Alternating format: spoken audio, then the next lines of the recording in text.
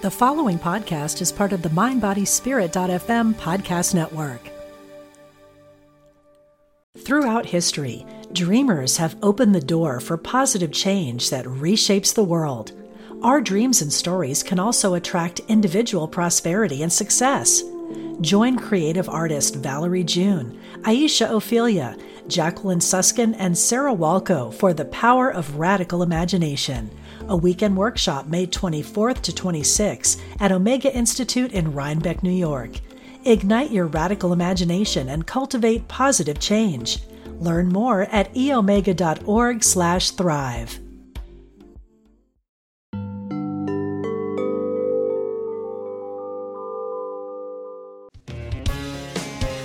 Discover hope and healing from the other side.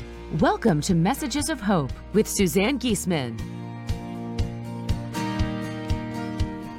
Listen, they're all around you, close as a thought or a memory. Messages of hope. Messages of... Hi, everybody. Welcome back for a special episode of the podcast. Part 2. We didn't know there was going to be a part 2 when we did part 1 to an interview with Dr. Jim Krag, a medical doctor, psychiatrist, who's very interested in a topic called the noosphere. But I want to tell you, that's not the way we put the topic on the YouTube thumbnail. I'm not one to resonate with doom and gloom and hype, but I knew that if we put a title like, "What is the noosphere?" we would not have captured a lot of people's attention. So my wonderful assistant, Lynette, gave it the title, "Will Humanity Be Wiped Out?" And because of that title, instead of just a few thousand views, we have tens of thousands of views already. And a lot of questions, a lot of interest in this topic. And a lot of people said, "I want more. I never heard of this. It's intriguing." So here we go with part 2 of the noosphere. But this one is more like, will humanity survive? And happily, it's a very hopeful subject. The answer, we believe, is yes. And I would like to bring back into the interview Dr. Jim Krag. Welcome back, Jim. Hi, Suzanne. Thanks for having me. Yeah, and we were talking beforehand that you thought that the 26,000 views we had so far was pretty good until you saw some video about a cat that had like several million views, right? It's good for humility, isn't it? It is. Oh, but speaking of views, before we get started, I do want to remind everyone, I'm going to be channeling my guide, Sanaya, who you'll hear some excerpts from them written out in this session. I'm going to be channeling them 100% for charity for Care Camps for Kids, a beautiful organization that sends kids with cancer to camps in the summer so they can get away from all the sickness and simply be a kid. And that is more healing than often anything we can do for them. So let me throw up here for a second, throw up on the screen here a little bit of a notice about that. If you go to my website, SuzanneGiesemann.com, just scroll down a little, you'll find some thumbnails there for details on that November 20th live channeling event and all registration funds, which are up to you how much you contribute, go directly to Care Camps for Kids. And anytime I channel Sanaya, the energy is palpable. We all learn something and we feel this incredible love and sense of community. So I hope you'll join us. It's going to be another wonderful event. So thank you for that. Now, Jim, we talked about you starting with a recap of the highlights of session 1. It was nice to talk about the noosphere, and I enjoyed it. And one of the main reasons we did this was because Sanaya had mentioned the word a couple of times in passing, and I thought it was very important. Teilhard also spoke, Teilhard de Chardin is who we're talking about. He's the originator of the word noosphere. He lived from 1881 until 1955. He was a Jesuit priest, scientist, paleontologist, geologist, and mystic, really. Trouble is, he is very difficult to read, and I can attest to that because I feel a lot of people wrote to me and emailed me that they were interested in the subject. I dove into the subject. I like reading his works as interpreted by others because when I read his words translated from French into English, it went right over my head. First to admit it. it's easy to do, partly because he's a man from the 2 centuries back, 1881 he was born. And so he wrote long sentences, sometimes a whole paragraph that's one sentence. And plus it's just a different way of thinking, plus the translation, plus the science. So there's a lot. And he was too scientific for his theologian friends and too theological for his science friends. So he kind of fell through the cracks, although really he ended up being one of the more influential thinkers in the end of the 1900s for sure.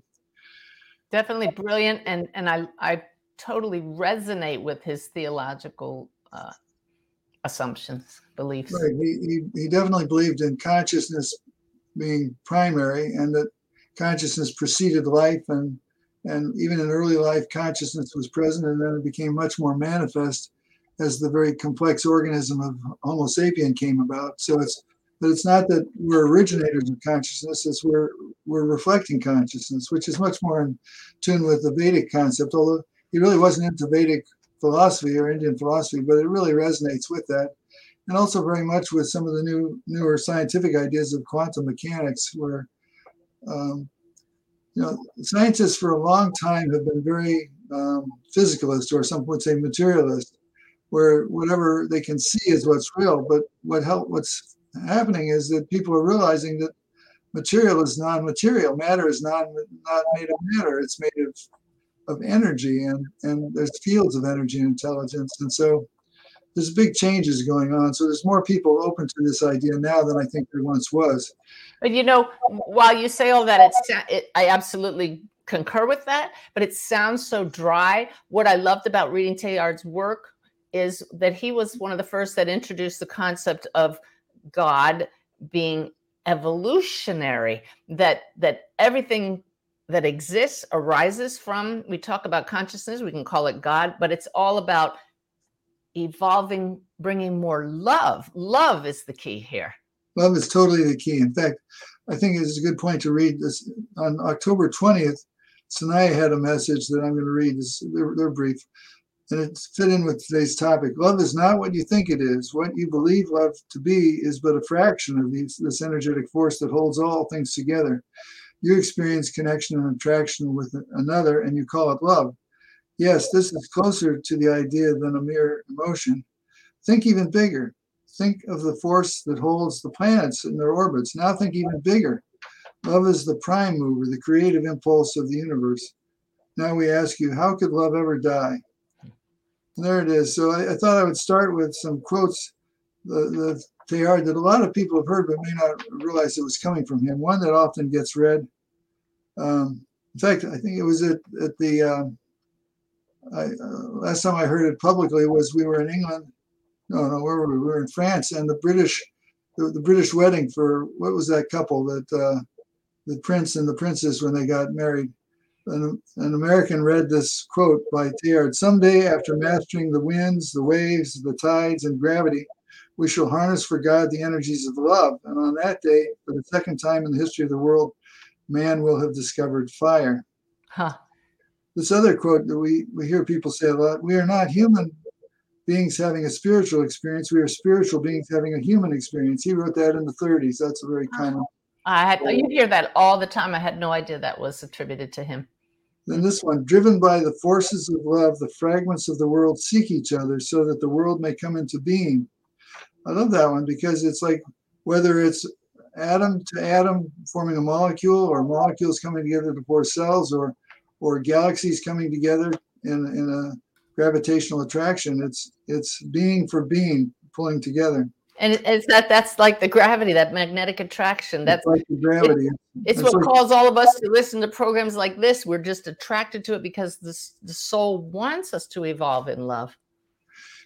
He also talked about the individual particle trembling at the approach of the rest. It's sort of like a piece of metal trembling near a magnet. It's like we are on our core level love. So when we get attracted to something that has a similar quality, a being for being, we're attracted to it.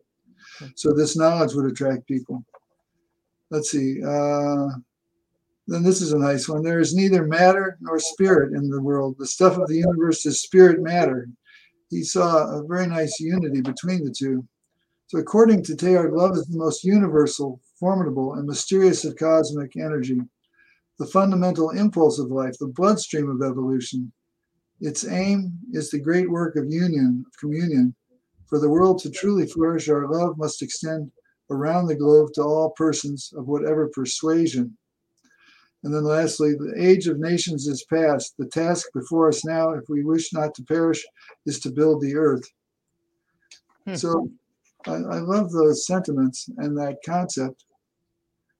Well, you're talking about we're building the earth, and that brings us back now. We need to recap what this concept, and Teilhard originated it, is or did he? The concept of the noosphere, and what is that? He did, and if you read about things in Wikipedia and so forth, there's this other Russian scientist that seems to be given credit. But when you look back through the history, I've delved into it fairly deeply. Teilhard is the one that really first published the idea and came up with it. But it's interesting that Vernadsky, a Russian geologist, also is credited with that. It doesn't matter in a way. New ideas come up together, and we all own all of them. But the idea of the noosphere is that just like there's the geosphere, the earth, and the biosphere, life, the sphere of life, out of the past couple of years of evolution, the noosphere, the sphere of humans, has come about. And it encompasses everything that's related to humans, Suzanne. It's whatever we see that's related to humans. And that includes the intangibles, of course, our roads and our houses, and that's part of the noosphere, but also the intangibles, such as our laws and our cultural mores and our governmental systems, and also the television and internet waves that are passing through us. Anything that's related to humanity, that since it's a spherical planet, it goes around the planet. And so there's this sphere of humanity. Some would call it the brain of Earth. You brought up last time the concept of Gaia a little bit. And I chose not last time to use it, but since it's something that a lot of people know of, Gaia is James Lovelock in the late 70s came up with the Gaia hypothesis, along with Lynn Margulis.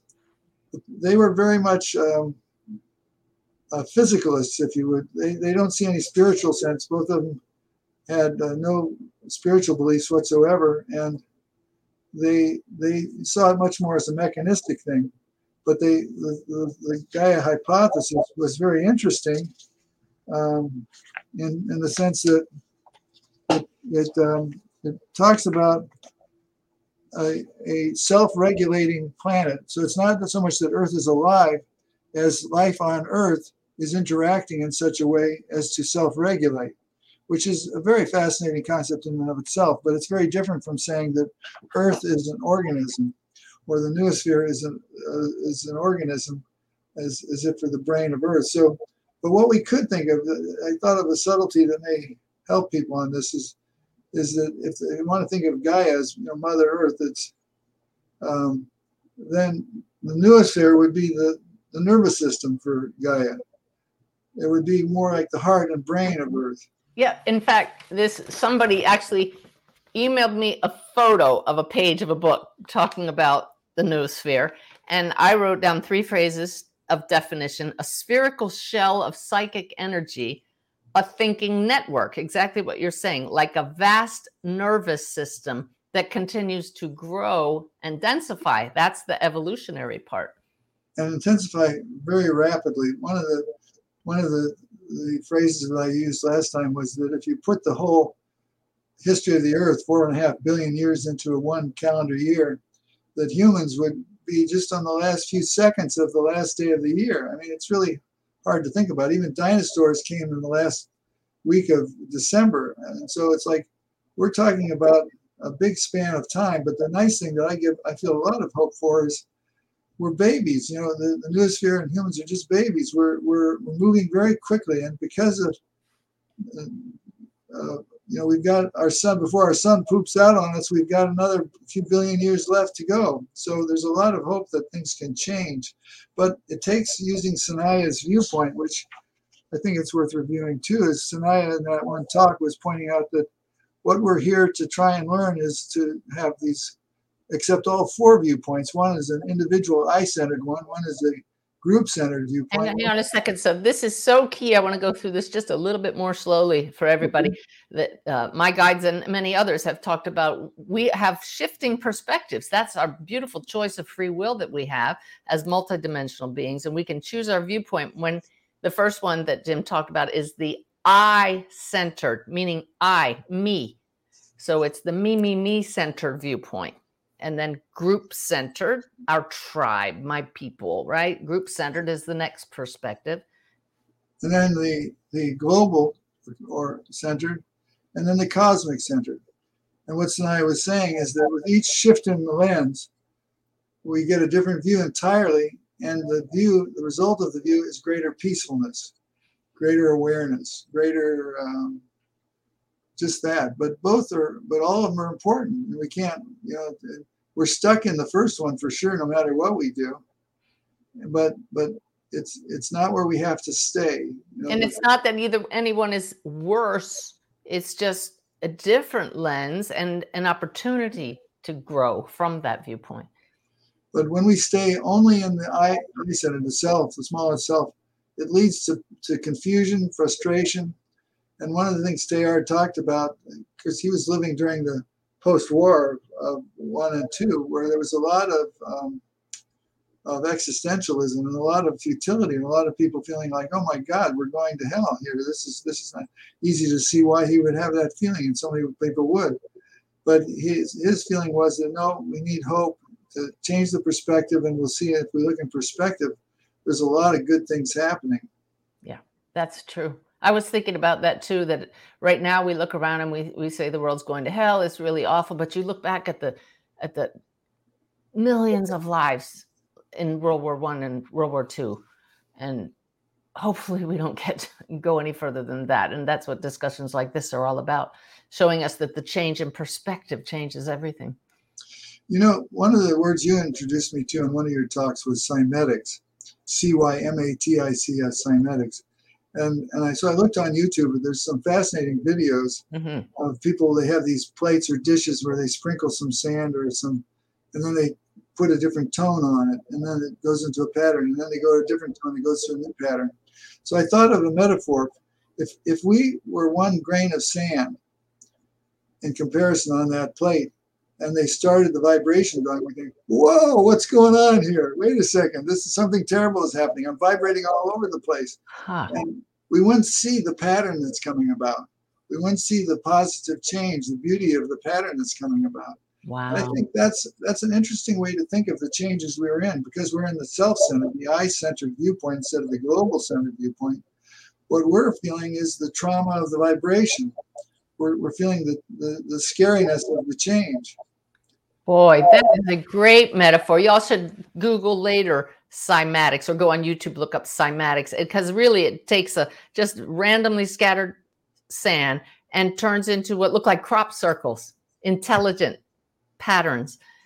And that is beautiful. You're absolutely correct. We can't see the bigger picture. My guide Sanaya talk about that all the time from this limited viewpoint, but in expanded states of awareness or mind journeys, even when in normal waking consciousness, we can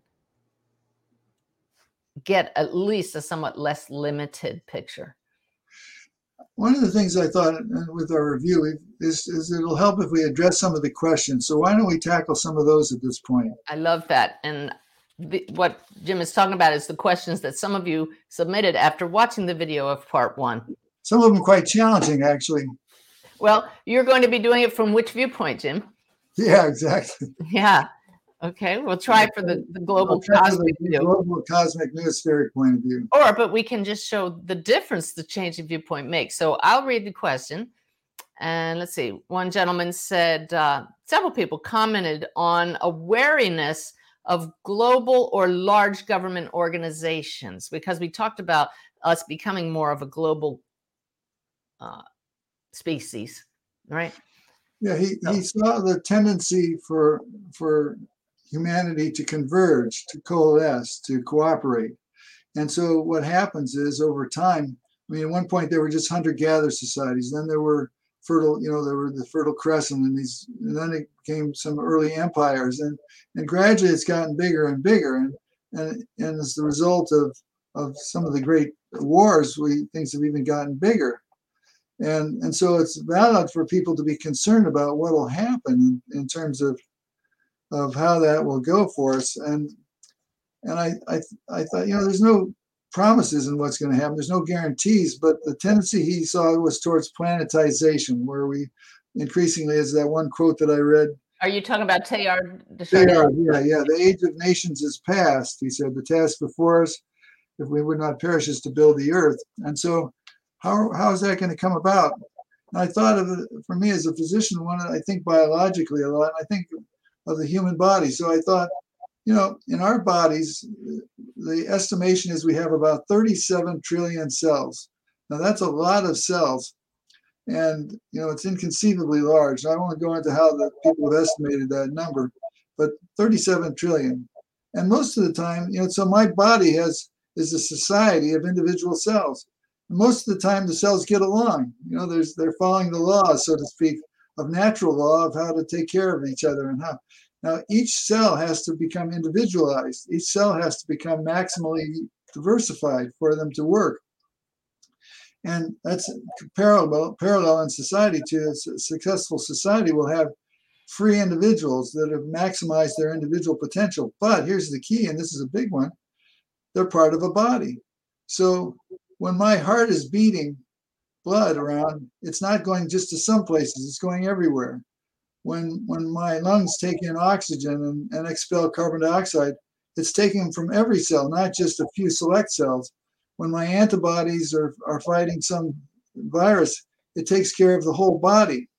So society is going to have to, if we're going to be planetized, we're going to have to figure out and accommodate how to live in tune with natural law the way our bodies do, where we're individualized but part of a whole. It'll be part of go ahead, you look like you're going to say something. Well, it's just that taking in mind the metaphor you used of us being humanity in the history of the world, the universe, cosmos, just the last few seconds of the full year in that shrunk down existence. We are so young that we can't even conceive. We can conceive of it now, but it's not ready to happen. But let's bring this back to the noosphere. That being a network could actually draw us towards that. Do you agree? Absolutely. Because one of the things he talked about is the increasing need for, he used the word sympathy, which is a parallel synonym for love, for cell to cell, so to speak, or human to human. It won't work unless we can develop that. In fact, one of the best laws that was ever developed was the golden rule of treat others as you wish to be treated. And it's come up independently in various cultures. Virtually every culture has come up with a different way of saying that same law. And so if the body can do it, we can do it. There's only, people are really worried about the size of the population on the planet, and justifiably so. We're up to about 8 billion people now. But 8 billion compared to 37 trillion is nothing. I mean, that's like, so if each of us has a society of cells which are cooperating and functioning in a harmony, why can't the whole Earth, which is also a growing organism? There's no reason theoretically why this can't occur. It's just hard for us to see it happening. But in terms of the question of could it be, or is it totally unrealistic? It's very realistic because we have models of it all around, including in our own body, of how this can be. But we'll have to follow certain principles, certain ways of behaving. And what occurs to me is our body is imbued with consciousness, and it's the same consciousness that is coursing through every organism, every creation. And so if we can simply learn to stop being so I-centered and allow consciousness to flow and unite all of us with the noosphere doing its job of magnetizing us towards each other, then there is the hope for humanity. Absolutely. Absolutely. A lot of hope, because we're changing. I mean, look, I don't know how many people are listening to this today, but all of us are hoping for more hope, or hoping for more love, and we're all in the process of developing it. And more people are. I see a lot of positive changes. There's so many non-governmental organizations that have been springing up that are very generous and loving and caring organizations. They don't have to do that. Those are all evolutionary. These are very new things, and they're just popping up all over the place. And they're designed, it's a self-correcting mechanism where the noosphere is working to bring more orderliness. But where does order come from? It comes from connecting to pure consciousness, which is the basis of orderliness. So to be successful, our body taps into natural law. And the more we function in tune with natural law, the healthier and more fulfilled we become. And so that's where the hopelessness that we see in people comes from. They don't realize they're part of a whole. Exactly. If you think you're separate and individual and acting all alone, you would give up hope. But the more you sit in the silence and sense your true nature that's right here, you know that we are part of this one complete whole. And the noosphere is just one level within levels and levels and levels of connection. That's absolutely right. And one of the reasons why I feel very passionate about promoting this concept is that I think words are very important concepts. They hold very important concepts. And so just an understanding of the noosphere, it's from a biological point of view. I mean, Vernadsky, the fellow we talked about, who also used it, he was an atheist, but he talked about, it helped him understand the way that the whole earth is functioning together.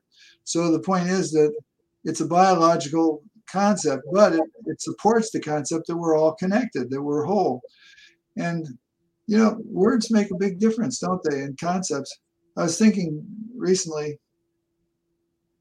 Galileo is accredited with being one of the forerunners for helping us change from the sun moving around the earth to the earth moving around the sun. I started thinking at one time, it'd be interesting to talk to his baker or his cobbler and think, what do you think of Galileo? It's like, and what do you think? Does it matter to you at all whether the sun goes around the earth or the earth goes around the sun? And I don't think that knowledge made much difference to people. But we were raised with that concept that the earth goes around the sun and that we're in a solar system. And it causes us to think much bigger, much more broadly. It's expanded our view. We're in the midst, Suzanne, of a change that's way bigger than that of going from a geocentric to a heliocentric.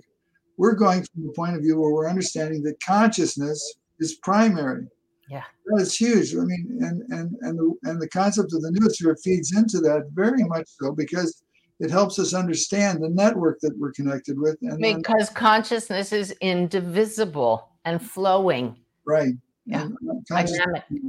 And it also guides us to what we can do to improve our consciousness, to connect more with the universal natural law that pre-exists. But it helps, I think it's a concept that helps guide us in the future and will help organize our direction of activity a little bit more.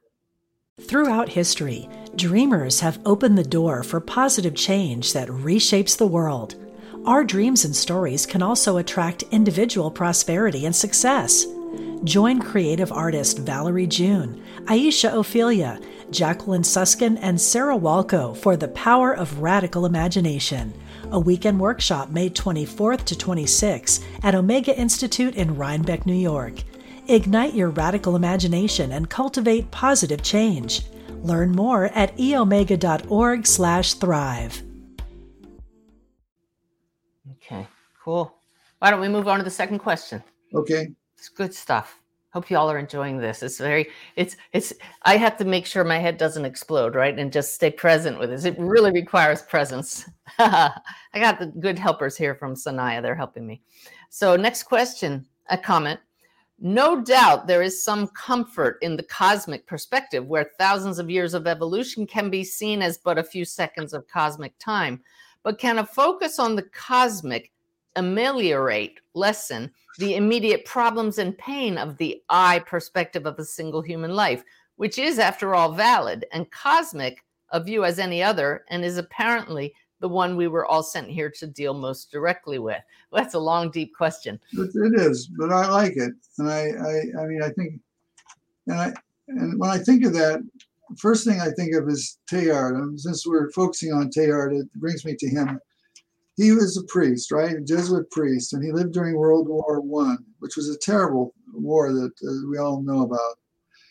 He could have hid out in a monastery somewhere, but he volunteered as a young man to be a stretcher bearer on the front lines.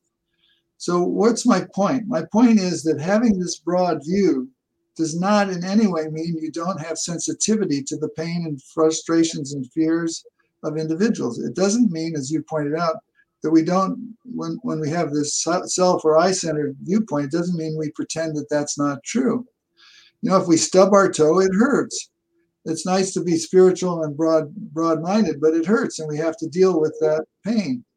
And he did. And interestingly, it was in the trenches that he started writing about the noosphere and the spiritual nature of humanity, which is really amazing, I think. So my experience has been that, as I already mentioned, some of these non-governmental organizations that help people with food or clothing or stress or whatever, there's so many of them. We're cleaning up the environment. Those people that start those and work in them, my experience has been that they're very broad-minded individuals. They're not narrow-minded. They think broadly. And that breadth of thinking, it's like to give, you have to have. And one of the best ways to have is to think broadly and to connect with that broader self that you are a part of already. So I don't think that, although it's true that having this broad view won't stop the pain of a refugee drowning or a bomb falling on somebody and the trauma that brings. That's very true. But I think we're sent here also, so to speak. We choose to be born on this planet, not to just have a cushy, easy life. We're here to experience the contrasts and to learn these four things, that we're much more than this body, that we're whole and holy, and we're growing. And so, I think that we're here not just to have everything nice and everybody to agree, but we're learning through contrasts, knowledge and experience through these combined opposites. And the best lesson to learn is how to give and receive love. So that comes through being in the trenches, so to speak, like Teilhard was. When I finished the show last week or 2 weeks ago, the first one with you, my husband was discussing it with me, and he was so impressed by Teilhard, the priest who volunteered to be the stretcher bearer, and he went and he Googled him immediately. He said he even won the French Medal of Valor in the war. So definitely, I love how you brought him into that with that. Yes, you're centered on the self, but you also are global. This is the whole thing. We are individual, but we are also part of the whole. Right. Beautiful. Very, very important. So there's a second part to the same person's comment and question. Dr. Craig's cosmic perspective, while real and true and destined to manifest, I love that he wrote that and acknowledged that, is no escape clause and should not be used as an excuse for mental laziness or throwing our hands up in obscurity and confusion. We should be better than that. I agree totally. That's one of the things that Teilhard talked about was the idea that we are evolution made conscious of itself. And that's a very profound concept, and it really is really important to wrap your mind around, I think. What it leads us to is that we have to choose our conscious evolution. We have to choose what we're doing here. And so we need to seek solutions. We need to, as I said earlier, I don't believe that the future, the way that we are now, we as humans, and the way the noosphere is, we can't argue that we're the preeminent species on the planet. In fact, some would say we're a cancer on the planet. At the least, we're the preeminent species on the planet. We've covered the whole planet, and we're touching everything, and we're causing, in any event, the future of life on this planet depends on us, really. So we've got to pull our act together, which means we have to consciously evolve. We have to think about how we're going to clean things up, how we're going to live together in peace, we can't just be pessimistic and pretend that, oh, this is some kind of paradise, everything's good. That's not the case. Can't you see how that absolutely depends on us getting out of not only the I perspective, not especially getting out of the group perspective, but into the global and cosmic perspectives. That's the saving grace there. And happily, the noosphere is pulling us towards that. Yeah, I think as we coalesce together, we can't think any other way other than together. We've got to figure how we're going to do this together. Even the nice analogy that you brought up that Sanaya has of, it's like one tree of life, and one tree has lots of leaves on it. So it's like we're all one tree. We need to be conscious, just like back to the example of me with the body, we're 37 trillion cells. This hand has to be conscious of this hand. We have to work together, even though it's far apart. Yes, I have an itch up here. I'm going to scratch it. It's like we have to help each other on this planet. We're all part of the same life.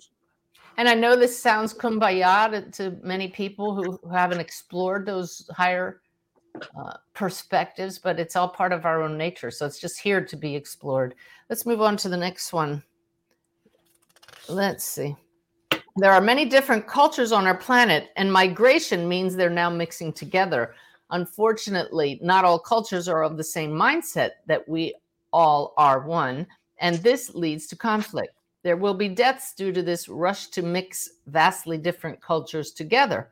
This used to make me angry, upset, and worried, but now I try to focus on what I know to be true and that there is no death and we are all evolving together, just some at a different pace to others.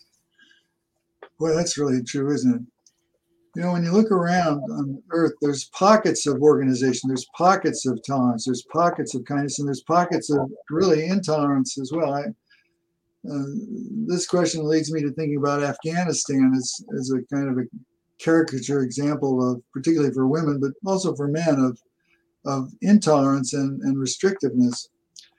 But now it also makes me think, since I talked about immigrants last time, and this is dealing with immigrants and mixing of cultures, think of an Afghan family that immigrated, or it's a refugee, became a refugee in Sweden or Tulsa, Oklahoma, or somewhere.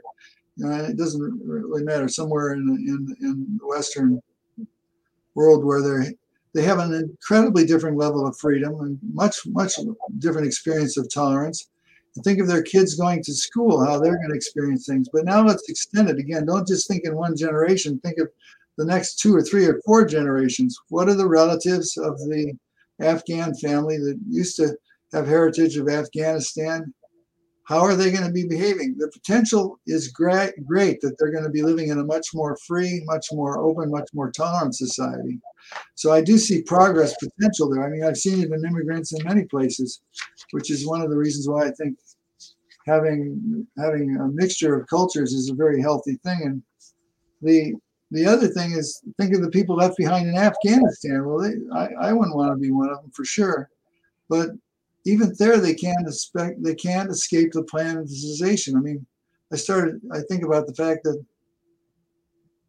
they're driving Toyotas made in Japan. Their shoes are probably made in Vietnam or China. Their cell phones are made somewhere in South Korea, or then they're designed in the United States. So even there, where there's very great restriction, and they're relying on the world to do satellite imaging and communicate amongst each other. So we're growing. And as you said at the beginning of this show, which really expanded my mind, is that even those products are part of the noosphere. Even those products are part of the noosphere. They can't avoid it. Again, if we think back to other species, there's no other species that has anything close to what we've got. If a squirrel in Germany develops some new mutation, it stays there. It doesn't go over to a squirrel in Arizona. And yet with the noosphere, with human society, if we develop a new tool somewhere, a new invention somewhere, it can go everywhere. It doesn't have to change or depend on our human genes for it to be shared. It immediately goes everywhere, which is one of the reasons why the noospheric evolution is going so quickly, because we as humans have not backed into the blind alley of somatic specialization, meaning we're not making our bodies specialized. We're relying, if we want to dive deep, we don't have to do like the walruses did and take millions of years.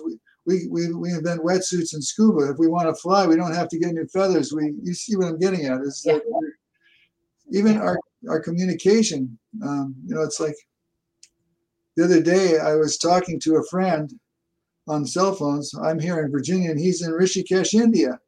And it's like, wow, what's going on here? This is, somebody had mentioned one of the questions about telepathy. And I think, well, that's a type of telepathy, isn't it? I mean, it's telephony, but it's telepathy because I could hear him speaking clear as a bell. And there he was way far away in the mountains of India. Let's just make my work really real. I remember doing a reading for a woman in Azerbaijan. Yeah. And talking to a loved one of hers across the veil who is showing me a pomegranate. And she said, oh, yeah, that's the national fruit of Azerbaijan. So we're using technology to communicate halfway around the world, and talking to someone who is in consciousness only, who's everywhere. So as we develop our consciousness may become, our communication may actually become more telepathic, like mediumship is. Absolutely. And in fact, when you think about, I'm not an adept with mental telepathy, but the only one I've really clearly had that tie with is my wife, and we love each other. And so when I think that it's easiest between people that have sympathy, have connection. But as Teilhard talked about, as the global noosphere grows more tight, and as we develop more sympathy and more love for each other, I suspect that the ease with which we will have telepathy occurring will be greater and greater. That's one of the key points, and we could just highlight that one right there in this program. It's that this noosphere is developing more tightly, and we telepathically communicate using love. When I start a reading, the first thing I do is establish that heart connection with my client and with their loved ones. And that's what makes the communication more clear. So I love what you say there, Jim, that as we come to love and respect and appreciate each other, our communication will increase between each other. And that just becomes this evolutionary snowball. You know, that exercise you sometimes have people do at your workshops, where you have them send out a message to somebody and ask them to contact you. It wouldn't work if it wasn't with people that we knew and loved. That's right. But as we get more and more people that we love and connect, it'll be easier and easier. It'll just be like, and again, I think if I dial my friend, punch, some number, that signal goes all around the globe and finds him up in Rishikesh, India. Mm-hmm. It's like, okay, now when you go and do your medium work, you tune into somebody. You're not punching in numbers, but you're calling them up. It's the same sort of a thing. Yep. In fact, I want to comment on the fact that your mediumship work and people like Bruce Grayson's work with near-death experiences, and Brian Weiss's work with past life regression and things like that, those are very important concepts that expand our worldview in terms of the noosphere, because many biologists, one of the freedoms I'm enjoying talking with your audience today and the other day was because I'm not pulling punches or trying to explain. If I was talking to a group of biologists about the noosphere, I would be speaking very differently, because the belief, just Galileo got in trouble with the bishops of Rome, but there's a church of science that is very much very restrictive, and the scientism it's a belief that many people have, and if you cross that, you're in trouble. Gary Schwartz has talked about this, and others that are involved in research on these sorts of things, is that they can't get published or they can't get tenure. But there's a change taking place. In any event, one of the things that's greatly helped is things like mediumship or experiences from people that have near death, because you can't argue with the results.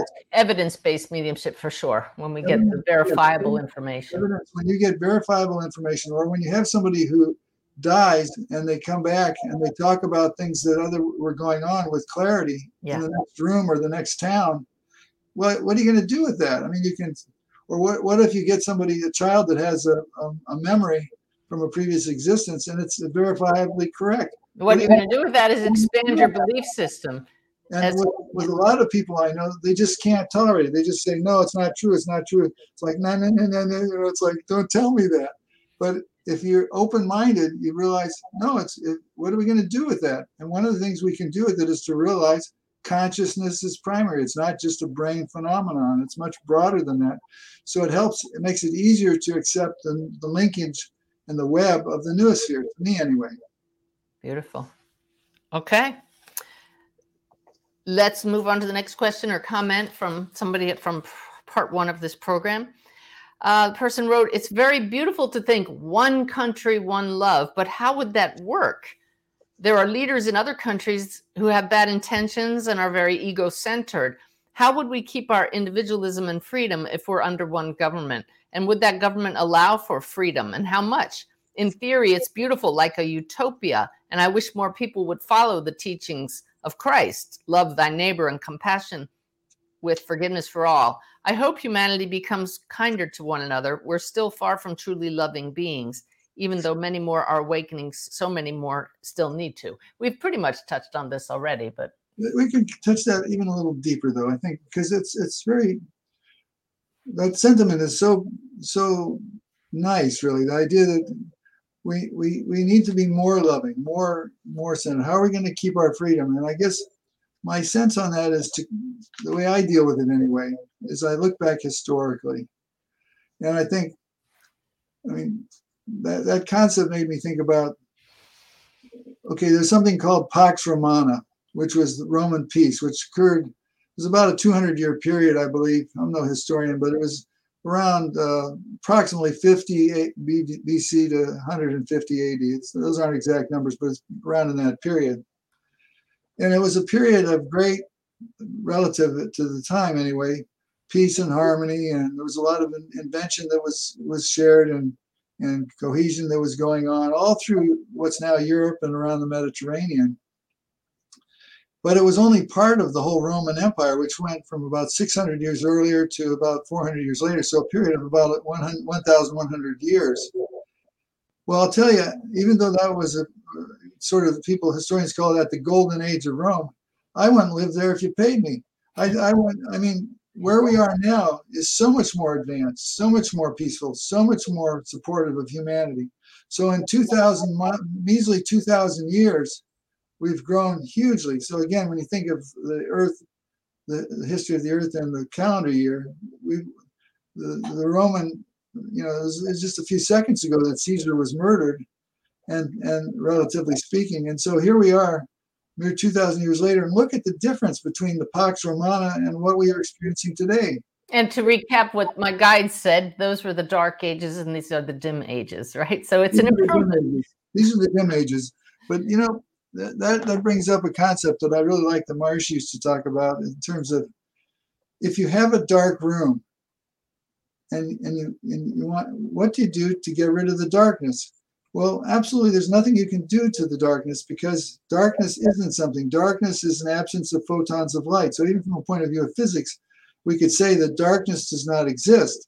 Now, we can certainly say that the state of darkness is a real descriptor, but it's not a descriptor of something that is, it's a descriptor of something that isn't.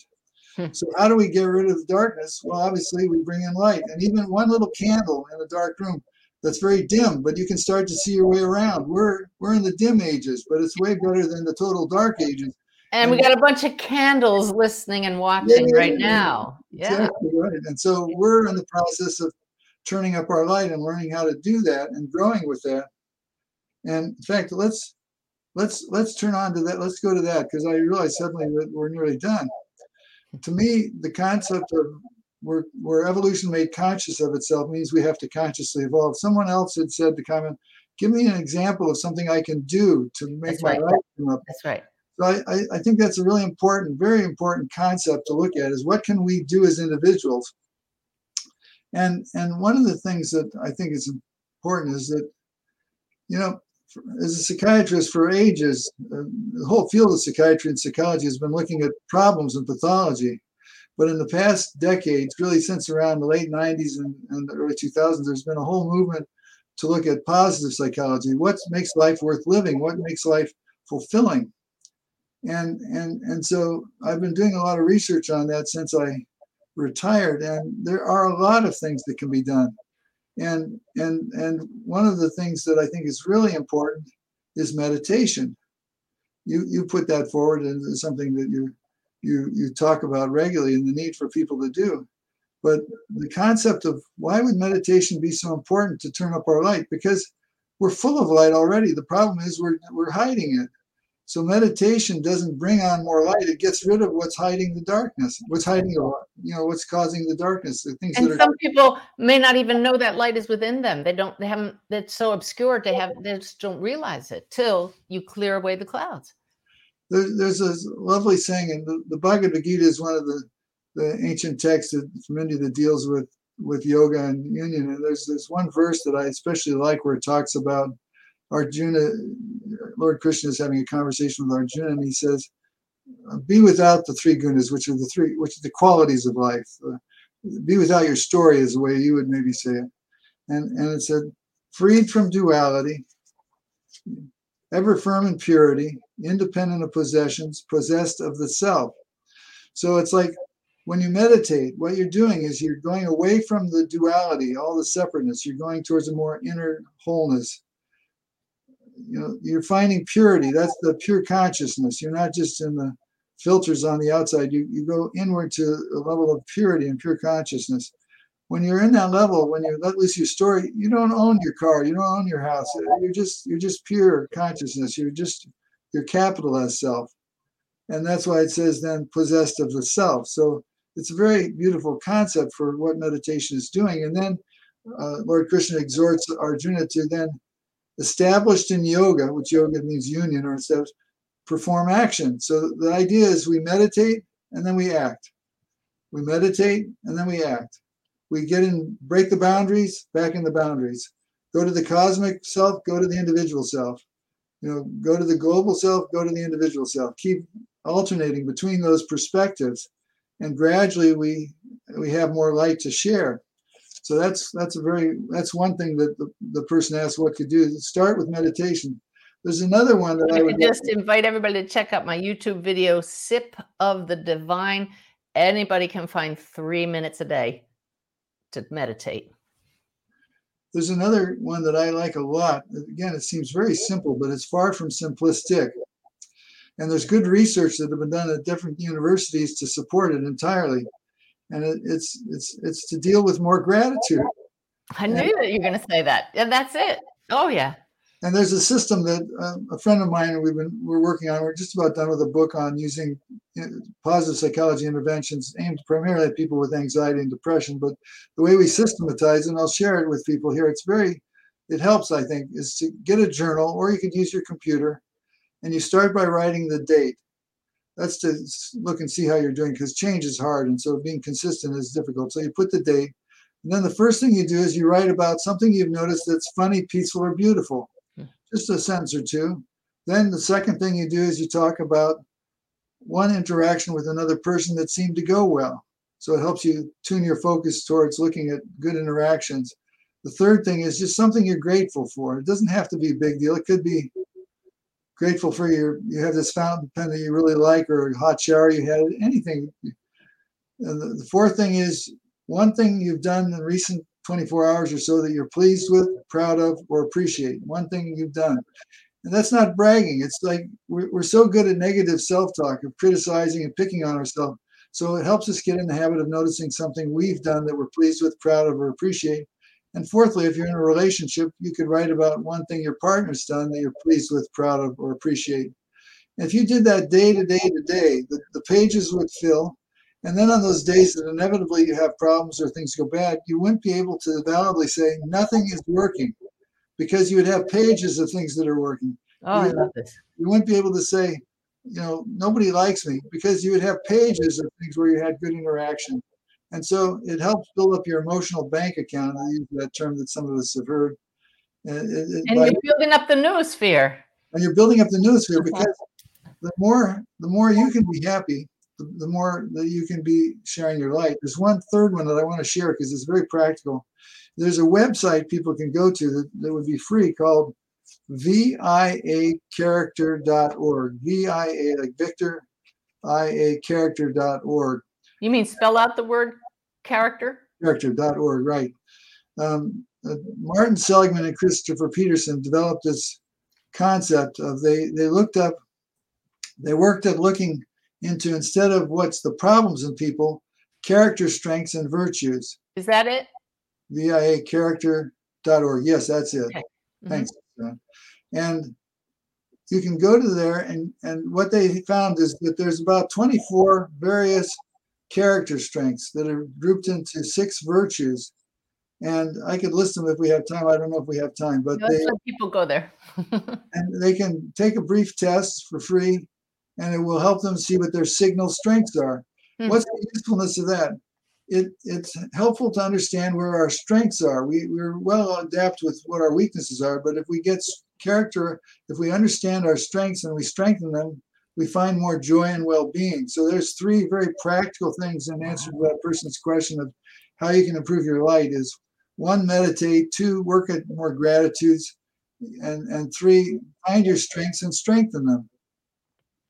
That is everybody's homework. You all have an assignment. I love this. We love tools, Jim. We love tasks. And just last week, I realized I'd gotten in a little bit of a spiral. I was feeling a little down. And I asked the guides, what do I do? And I just heard, you've forgotten to focus on gratitude. And instantly, you see the world differently. You don't just feel differently. You're drawn to see the positives. We are the ones that are creating this network, this nervous system around our earth. So taking charge with these kinds of tools is powerful. It's really important. Again, Maharishi used to talk about the example of a tree. If the tree is like our life, and the leaves are like the various issues in our life, and we can have a lot of problems, but if we try and tackle the problems on the level of the leaf, it doesn't work. No, we have to water the root, go to the unseen inner aspect. So that's the meditation. But things like the gratitudes are like doing pruning and shaping, working to make sure things go. When we align ourselves with gratitude, we're doing one of the most effective things we can on a conscious level to align ourselves with our inner true self, because it starts to align with being in the present, to being what is. We don't have to. And what is so often good. We people talk about being real. You're being too ethereal. You're being too much in the sky. I have to interrupt you, Jim, because your signal is kind of flaky right now, and you are looking really ethereal. It's cracking me up, the synchronicity of this. You're kind of wispy and going in and out, and it's like I got goosebumps. It's like Spirit is saying, don't take yourself so seriously here. Just love each other. Just love each other. You're not as solid as you think. We're not as solid as we think. We're pixels, and we're like a hologram. So, but the point is, we want to be working on the external, and one of the best ways to work on the external is to function on the internal first. So we augment, we get organized on the internal, but on the external, we can organize by being in gratitude. We can, and it's real, because it's, I use the example again. I think an example so much of the time. If you go to a buffet restaurant, you would likely take the things you think that will taste good and be good and not give you indigestion. You wouldn't purposely say, now that looks pretty bad, I'll take some of that, please. But we do that with our thoughts all the time. Oh, yeah. We fill our plates with emotional food that's going to give us indigestion for hours. And it's like, why is that? Is that more real than the good nurturing food? No, it's just as real. And so we need to choose from the buffet of life that's going to lead us to feeling more happy, more fulfilled. And that is not wispy or wishy-washy. It's what's going to give us more light to give to people. Absolutely. I feel that is a beautiful note to end this on, unless you'd like to leave us with any final thoughts you didn't get to cover yet. Well, I think it's always nice to finish with a quote from Sanaya. Let me see if I can find one here that I think would be good. But maybe we're running out of time. No, we're good. Nobody's going to give us the cut sign. I saved one here, but now I got my papers all over the place. So hold on just a Daily second. messages from Sanaya can always be found at dailyway.org. And any day now, we're going to have the Awakened Way app for smartphones, which is going to put those daily messages right in your hand, 4,500 of them to inspire you. I love what you said, Jim, while you're looking about what you feed yourself. You wouldn't put a plate full of nasty food on your plate. And yet some of the conversations over meals are downright toxic. Toxic. I mean, it's like, and people will say, they'll share one thing and then say, oh, that reminds me of this trip when I had this terrible experience. Oh, yeah, I had one too. It's like, if you get an hors d'oeuvre that tastes really good, you would enjoy it. But if you got an hors d'oeuvre that tastes really bad, you wouldn't say, hey, waiter, I'd like another one of those crappy hors d'oeuvres. So we should be really conscious of what we metabolize in our thoughts. Amen. One of the things that Sanaya was talking about was power, and the one from earlier this year in 22. And your true power is awareness. Remain aware that all of you share the same source, that you are all arise from one mind. That to me is a very important concept, that if we just we keep finding ways to tune in back to the point that we're whole, we're joined, that point that we're much more than this body. that we're part of this web, as you talk about, and that love is the basis of it all. Those are the 3 points you have on your point, and it's like those, you can't beat those. Those are very powerful concepts, and so the more we can memorize them and remind ourselves of them and live them, that's the most important thing, to find ways to live them. It's well to think about how other people could change, or what other countries should do, or what leaders should do. We need to be our own leaders. We need to be tuning into our own natural law and live our life as full as possible as examples, and for the fun of it, if nothing else. Well, we're here for the full experience, and our bodies let us know which direction to go. There's comfort and discomfort, and love really feels awesome. Right. Yeah. Well, thank you, Jim. A pleasure to talk with you. I hope you all have enjoyed hearing a little more about the noosphere, and I do feel there's hope for humanity. What's your view on that, Jim? I totally do. I think, I mean, again, the one thing I said last time is, since I feel that consciousness is primary and that it's been there all along, it's just emerging now, I don't think that life has evolved this far to extinguish itself. I think that what we need is to keep the broader view that natural law is wise and loving, and we're safe. We don't have to have fear. Beautiful. Thank you so much. So fear not, as Sanaya says all the time, focus on your thoughts, be aware of your thoughts, and upgrade them. That's the best use of free will. I love you all. Thank you for joining us, and we'll see you here again next time.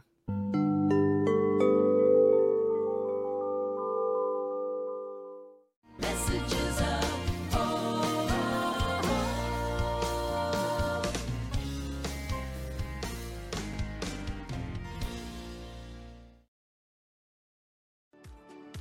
Do you ever feel that calling that you should be doing more with your life?